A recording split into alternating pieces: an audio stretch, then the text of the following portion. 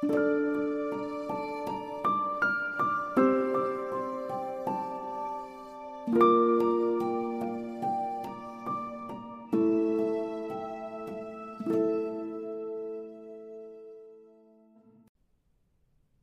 Wonderful Wizard of Oz, Chapter 10, The Guardian of the Gate.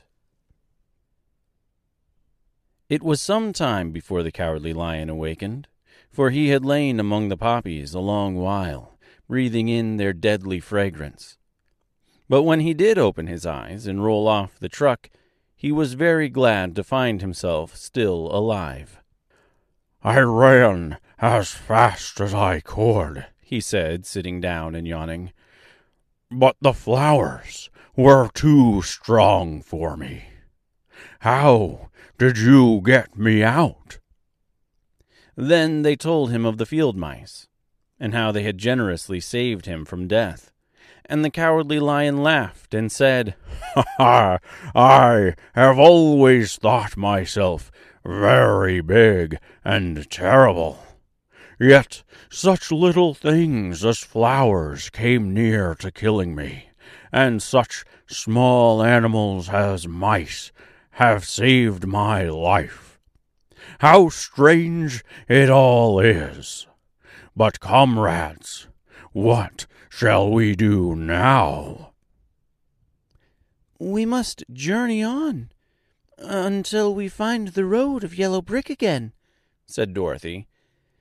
"And then we can keep on to the Emerald City." So, the lion being fully refreshed and feeling quite himself again, they started upon the journey, greatly enjoying the walk through the soft, fresh grass. And it was not long before they reached the road of yellow brick and turned again toward the Emerald City, where the great Oz dwelt. The road was smooth and well paved now, and the country was beautiful, so that the travelers rejoiced in leaving the forest far behind, and with it the many dangers they had met in its gloomy shades. Once more they could see fences built beside the road, but these were painted green. And when they came to a small house in which a farmer evidently lived, that also was painted green. They passed by several of these houses during the afternoon, and sometimes people came to the doors and looked at them as if they would like to ask questions. But no one came near them, nor spoke to them, because of the great lion, of which they were very much afraid. These people were all dressed in clothing of a lovely emerald green color, and wore peaked hats like those of the Munchkins. "This must be the land of Oz," said Dorothy, "and we are surely getting near the Emerald City." "Yes," answered the Scarecrow. "Everything is green here, while in the country of the Munchkins, blue was the favorite color. But the people do not seem to be as friendly as the Munchkins, and I'm afraid we shall be unable to find a place to pass the night." "I should like something to eat besides fruit," said the girl, "and I'm sure Toto is nearly starved. Let us stop at the next house and talk to the people." So when they came to a good-sized farmhouse, Dorothy walked boldly up to the door and knocked. A woman opened it just far enough to look out and said, "What do you want, child? And why is that great lion with you?" "We wish to pass the night with you, if you will allow us," answered Dorothy. "And the lion is my friend and comrade, and would not hurt you for the world." "Is he tame?" asked the woman, opening the door a little wider. "Oh, yes," said the girl. "And he is a great coward, too. He will be more afraid of you than you are of him." "Well," said the woman, after thinking it over and taking another peep at the lion, "if that is the case, you may come in, and I will give you some supper and a place to sleep." So they all entered the house, where there were, besides the woman, 2 children and a man. The man had hurt his leg and was lying on the couch in a corner. They seemed greatly surprised to see so strange a company, and while the woman was busy laying the table, the man asked, Where are you all going? To the Emerald City, said Dorothy, to see the Great Oz. Oh, indeed, exclaimed the man. Are you sure that Oz will see you? Why not? She replied. Why, it is said that he never lets anyone come into his presence. I have been to the Emerald City many times, and it is a beautiful and wonderful place. But I have never been permitted to see the Great Oz, nor do I know of any living person who has seen him. Does he never go out? Asked the Scarecrow. Never. He sits day after day in the great throne room of his palace, and even those who wait upon him do not see him face to face. What is he like? Asked the girl. That is hard to tell, said the man thoughtfully. You see, Oz is a great wizard, and can take on any form he wishes, so that some say he looks like a bird, and some say he looks like an elephant, and some say he looks like a cat. To others, he appears as a beautiful fairy, or a brownie, or in any other form that pleases him. But who the real Oz is when he is in his own form, no living person can tell. That is very strange, said Dorothy. But we must try in some way to see him, or we shall have made our journey for nothing. Why do you wish to see the terrible Oz? Asked the man. I want him to give me some brains, said the Scarecrow eagerly. Oh, Oz could do that easily enough, declared the man. He has more brains than he needs. And I want him to give me a heart, said the Tin Woodman. That will not trouble him, continued the man, for Oz has a large collection of hearts of all sizes and shapes. And I want him to give me courage, said the Cowardly Lion. Oz keeps a great pot of courage in his throne room, said the man, which he has covered with a golden plate to keep it from running over. He will be glad to give you some. And I want him to send me back to Kansas, said Dorothy. Where is Kansas? Asked the man with surprise. I don't know, replied Dorothy sorrowfully. But it is my home, and I'm sure it's somewhere. Very likely. Well, Oz can do anything, so I suppose he will find Kansas for you.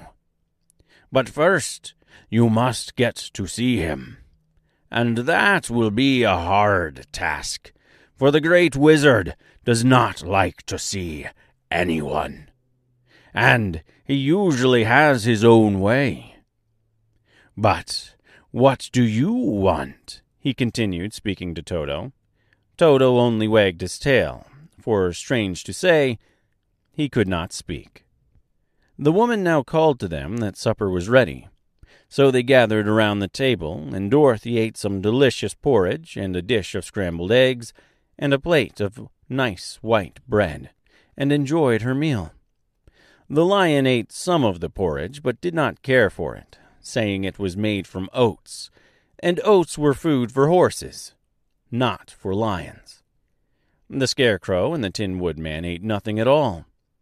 Toto ate a little of everything, and was glad to get a good supper again. The woman now gave Dorothy a bed to sleep in, and Toto lay down beside her while the lion guarded the door of her room, so she might not be disturbed. The Scarecrow and the Tin Woodman stood up in a corner and kept quiet all night, although, of course, they could not sleep. The next morning, as soon as the sun was up, they started on their way, and soon saw a beautiful green glow in the sky just before them. "That must be the Emerald City," said Dorothy. As they walked on, the green glow became brighter and brighter, and it seemed that at last they were nearing the end of their travels. Yet it was afternoon before they came to the great wall that surrounded the city. It was high and thick, and of bright green color. In front of them, and at the end of the road of yellow brick, was a big gate, all studded with emeralds that glittered so in the sun that even the painted eyes of the Scarecrow were dazzled by their brilliancy. There was a bell beside the gate, and Dorothy pushed the button and heard a silvery tinkle sound within. The big gate swung slowly open, and they all passed through and found themselves in a high-arched room, the walls of which glistened with countless emeralds. Before them stood a little man about the same size as the Munchkins. He was clothed all in green, from his head to his feet, and even his skin was of greenish tint. At his side was a large green box. When he saw Dorothy and her companions, the man asked, "What do you wish in the Emerald City?" "We came here to see the Great Oz," said Dorothy. The man was so surprised at this answer that he sat down to think it over. "It has been many years since anyone asked me to see Oz," he said, shaking his head in perplexity. "He is powerful and terrible, and if you come on an idle or foolish errand to bother the wise reflections of the great wizard, he might be angry and destroy you all in an instant." "But it is not a foolish errand, nor an idle one," replied the Scarecrow.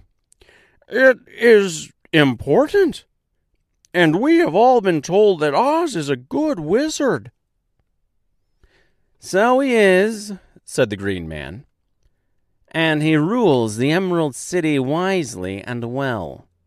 But to those who are not honest, or who approach him from curiosity, he is most terrible, and few have ever dared to ask to see his face. I am the guardian of the gates, and since you demand to see the Great Oz, I must take you to his palace. But first, you must put on the spectacles."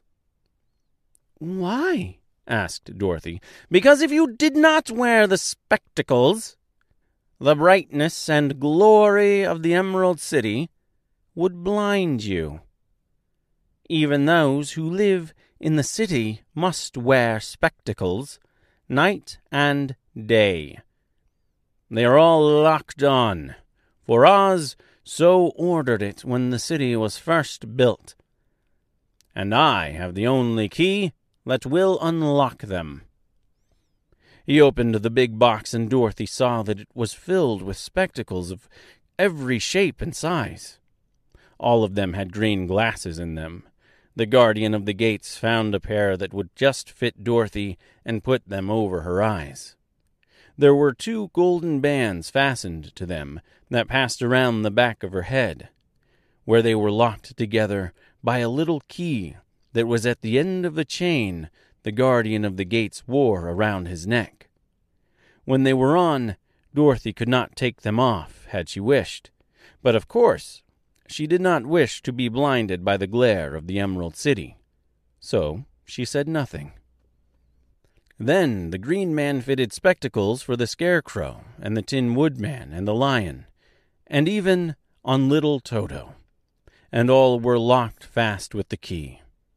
Then the guardian of the gates put on his own glasses and told them he was ready to show them to the palace. Taking a big golden key from a peg on the wall, he opened another gate, and they all followed him through the portal into the streets of the Emerald City.